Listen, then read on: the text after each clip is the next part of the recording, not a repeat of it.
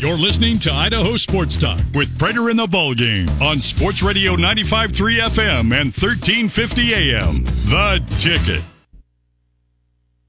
What's going on? And welcome. We hope we're your favorite sports talk radio program. This is Idaho Sports Talk. We are Prater and the Ballgame. Excited to have you guys with us. Going to be a fun hour starting off. Prater, I've been waiting for this segment since you told me we had this correspondent, because that's what he's going to be, our basketball correspondent on this show moving forward. He's the pride of Anchorage, Alaska, a Boise State graduate, a two-time G League Coach of the Year, a champion coach with the Idaho Stampede, and now he's an assistant coach with the Phoenix Suns, the defending Western Conference champion, and they are running away with the NBA regular season. He is Bryan Gates. He's on our Fat Guys Fresh Deli hotline. And, Coach, welcome to the show. And how the hell did Mike Prater coerce you into this gig?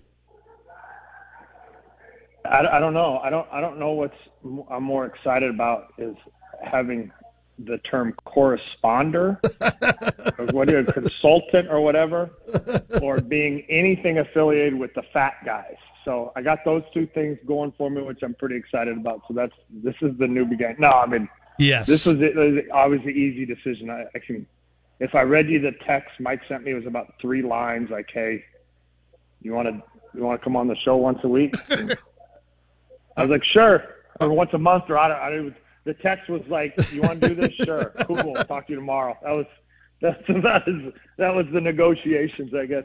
I guilted you into it because we got Cutter on here to do our NFL playoff correspondence, and I thought, come on, Gates, you can do it. Threw this, you did drop that like, hey, we're better. I'm definitely back to my D-League days when I'm rolling with Coach Cutter. So that's fun. I love it. Well, Coach Gates, welcome. Yeah. This is going to be a fun one. I'm just going to start you off with, you're on Monty Williams' staff there. Last year, you guys came within a whisker of winning an NBA championship. This year, looks like you're picking up where you left off. You have you're 10 games better than any other team in the league this year. Why is it working so well for you guys in the Valley of the Sun this year, Coach? Well, I just want to be clear. I wasn't here last year, but it was an easy transfer just for me personally. I was obviously with Coach for 5 years in New Orleans. But to answer your question about this year, it's really easy because it kind of, if you're in any business or if you're in any team and when things are going right or in a positive way or you're winning, it's just like you just worry about the next day. And whatever obstacles that might get thrown on the table or something, you revert to what works for you. Yeah, I mean, it's just, people use the word culture or, it's the easiest, what Coach Williams and James Jones, and I throw Chris Paul, Jay Crowder, and obviously Devin Booker, what they've created here. Yeah.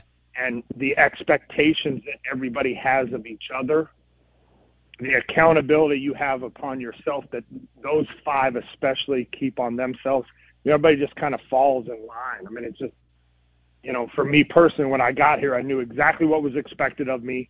They all laid it out, for me. I coached Chris a year in New Orleans.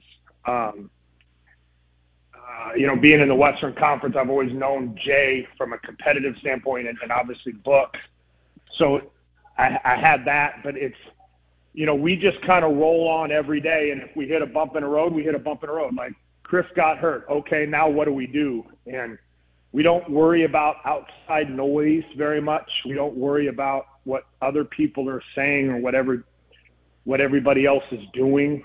I'll give you kind of an easy example is we were in Orlando 2 nights ago and some guys started heckling, DeAndre Jordan. Mm-hmm. Excuse me, DeAndre Ayton. And they were talking of just how fans can be about situations that are going on with him. And, all the fans do is they seek a response. And, and now you turn around and there's 10 phones ready to record a response. Yeah. And we don't give them a response. We're just like, you look at them like, all right, that's it. And we're in a close game, and that's what we worry about. And there's other teams that they might respond, but we have each other's back so much. Like enough people like, come on, DA, let's just lock in. Like, hey, we got to get stopped here. This is what we're going to do. Or, we're just kind of locked into each other enough that we don't have distractions. And when you do that, and you can put all of your effort into the team and winning games and taking care of the things that you're worried about, it's much easier.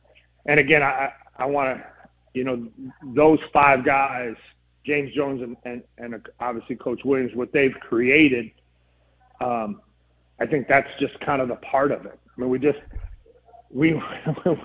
we lead a very simple, boring style. We pass the ball. We try to keep the ball in front of us, and we try to get you to miss it. And when you miss it, we go get it, and that's it. There's nothing. Coach, you've had championship games before, and what I'm seeing from the Phoenix Suns now, and I know you guys take it one game at a time. Last night, going into Miami, the number 1 team in the East, you just smoke them by 21 points without Chris Paul.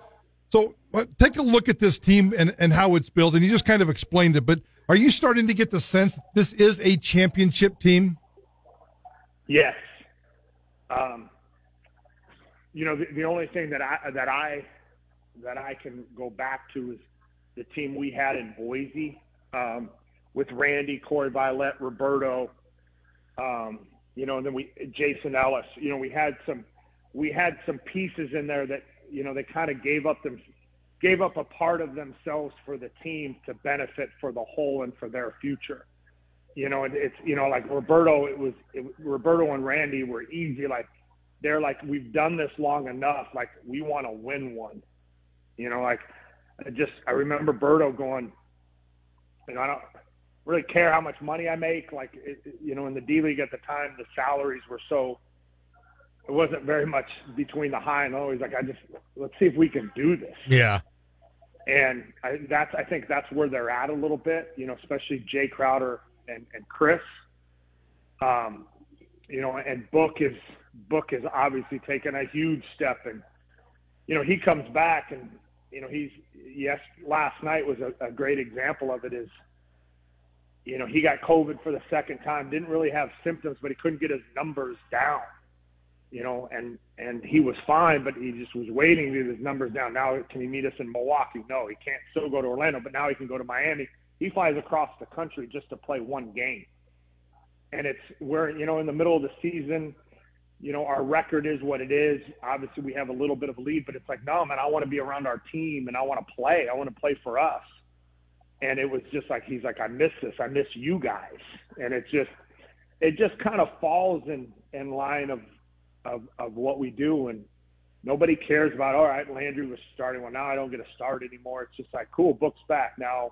And everybody just understands, what seat on the bus they're in. And the bus can go forward when it's not rocky. And I know it sounds like a big cliche, but successful people and successful businesses and teams and teachers and like, if you're in it, you know exactly what I'm saying. I mean, in Boise that year, we won 18 games in a row, and we actually won 18 games in a row here. And you just don't even talk about it. I mean, you just like, I was on this show all the time about it, like, oh, you've hit 13. You were like, yeah, tough one tomorrow night. And then we're on a back-to-back. We got to go to Tulsa tomorrow night or something. And, the more you can live in the moment and take care of play-by-play. I mean, last night we're on a back-to-back, and we know they make hard shots, and they came out, and I think it was 25-10 in the first 6 minutes. We're like, your team can, in the NBA especially, your team can go sour real quick. You're like, oh, it's just not our night. Cool. We have every built-in excuse for that game last night, And it's not that nobody gave into it. You just don't even talk about it. Say, man, just stay the course. Let's just keep doing what we do. We have a game plan. We've missed some shots. They're hitting tough ones. We're good. We got 44 minutes left in this game. And we just kind of stayed the course. And, tonight, we got in at 4 o'clock in the morning. Everybody's kind of enjoyed a day off. Everybody went and got treatment. We got Toronto tomorrow, and that's it. I love it. Bryan Gates, he's an assistant coach on the Phoenix Suns, best record in the NBA, won a championship here in Boise with the Idaho Stampede. And, you mentioned you coached Chris Paul earlier in his career. Now you get him at the end of his career. And, it's been widely documented, Coach Gates, that, Chris Paul isn't always easy to play for, an easy teammate. He demands stuff from other pros that sometimes you hear other pros don't want demanded of them. You're with. Can I interrupt you? Can I answer your question already? Hell yeah, you're with him every day. Is that a problem? No, man. There's one of the sayings that I've heard that I'm a big fan of is like, so many people get frustrated or upset with not getting results that they didn't work for. And I get it. Like I understand your question, but that kind of leads into what we're doing. Like Chris is out right now for almost to the end of the season. Mm-hmm. Okay, we were on a 5-game road trip. There's nothing he can do about there's no magic treatment for his thumb. His kids are in school in LA, like he's got every built-in excuse, and this is one of the things that makes Chris. When Chris stays in Phoenix and he's getting rehab every day at 8 in the morning with our people, so everybody is on the same page about his health, he gets to be demanding. He leads more by example than he does by getting frustrated. And, to go back to your other question, just from a technical standpoint, like our game plan discipline, what we plan to do in a game, they follow. Like we don't ever ask anybody to play hard. We don't ask anybody to do all the things that people think you should do automatically. But we don't have it. So, hey, we're going to do this on this. Like we had a couple schemes that we did yesterday that we're like, hey, we're going to take this away, and then when they go to this, we're going to take that away by doing this. And everybody's like, cool. And then they did it. And if you don't do it, you are going to hear from Chris or Book. I love it.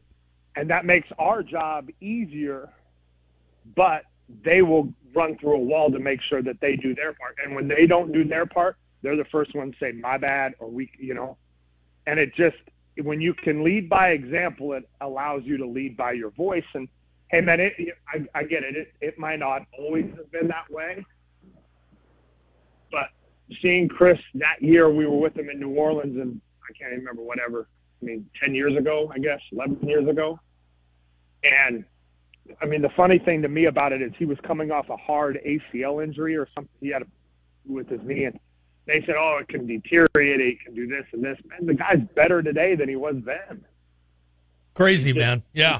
All-timer. When Book was hurt, I think he was playing 40 minutes a game on back-to-backs. And I just, it's cool. If you don't like that about certain players, maybe you're just not fit for that team. And, again, I give Monty and James credit. They've put this team around where people can take that. It's awesome. Talking the NBA with Bryan Gates, assistant with the Phoenix Suns, former Boise State student, graduate, and Idaho Stampede head coach. I know we got to let you go. You're our new NBA correspondent. We're going to do this every month for the rest of the season, and we hope that includes all the way to Game 7 of the NBA Finals. Let me leave you with this one question, Coach. I know about 60 days ago you guys had Chandler Hutchison on your roster. Yep. He was waived about early in January. He's down in the G League with the Sioux Falls Skyforce. It hasn't worked out for him the way he's wanted to. We've been following his career. We know the injuries. We know some of the off-the-court stuff, but maybe catch us up on Chandler. And is there any chance that this guy can work his way back into the NBA? Oh, yeah. Absolutely. I think, people that know him at Boise State, he started off, I think he was a late bloomer in high school, didn't play very much, and then he comes out and has these great last couple years and really jumps onto the scene and still learning what kind of player he is. You know, for me, it was tough for Chandler here, you know, coming off the success the team had last year. He didn't really get a shot or a playing time opportunity. Every game for us, you know, matters. We're not in any kind of a developmental stage at all of our team. I think he wanted an opportunity. We couldn't give it to him. And I think he has to refine, like, his NBA skills. Like, what is he as a player? Is he a knockdown shooter? I don't know if he is that. Is he an elite athlete where he can finish at the rim and do all those different things? I think that's where he can get to, you know, being a high-end defender with knowledgeable of the league. I think that's his direction. I think going to the G League will help him with that. You know, it's you know, the easiest term for that is he can't be a backup quarterback holding a clipboard expecting to get experience. And I think the direction he's at, you know, I'm always going to pull for him because obviously the school, but I like him a lot as a person. I got to know him a little bit. Yes, he has a chance. That's, in my opinion, that's the route he needs to take, is that I can guard the ball by myself. You might score on me, but it's going to be hard mentality. And there's a lot of 6'6", 6'7", 6'8" guys that, you know, they call them the 3-and-D guys.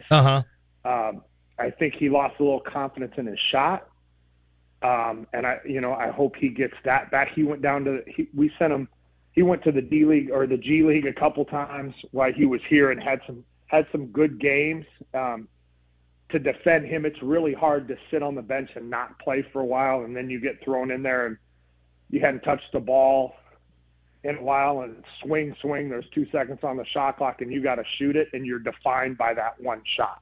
And it's not really fair to him, but you got to have that I think when he gets the experience and the mentality that he has to be that defender, stopper, athletic guy, I think we'll see him back. I love this segment already. Our NBA correspondent, he's an assistant coach with the Phoenix Suns, Boise State grad, champion coach with the Idaho Stampede. He's Bryan Gates, and we're going to be talking basketball with him every single month. Coach, really appreciate the time today. Thank you.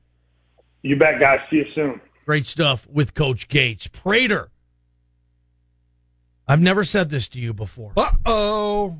Corned beef and cabbage. We're a week away from St. Patrick's Day, which is JP's birthday, by the way. Yes, it is. I think it's overrated. I'm not a corned beef and cabbage kind of guy. I think it's one of the most underrated things on this planet, and I need some help. That's what we're going, ballgame. Prater needs help. He's going to cook corned beef and cabbage over this weekend? Yes, sir. But you don't really know how to do it. I don't have a clue. So we're hoping that our fat amateur listener chefs can help Prater figure out the best way to do corned beef and cabbage. Text us, call us, be a part of this. We're doing it next. And by the way, Rock Jocks Pop Culture, major tickets we're giving away in about 20 minutes too. Prater in the ballgame, Idaho Sports Talk.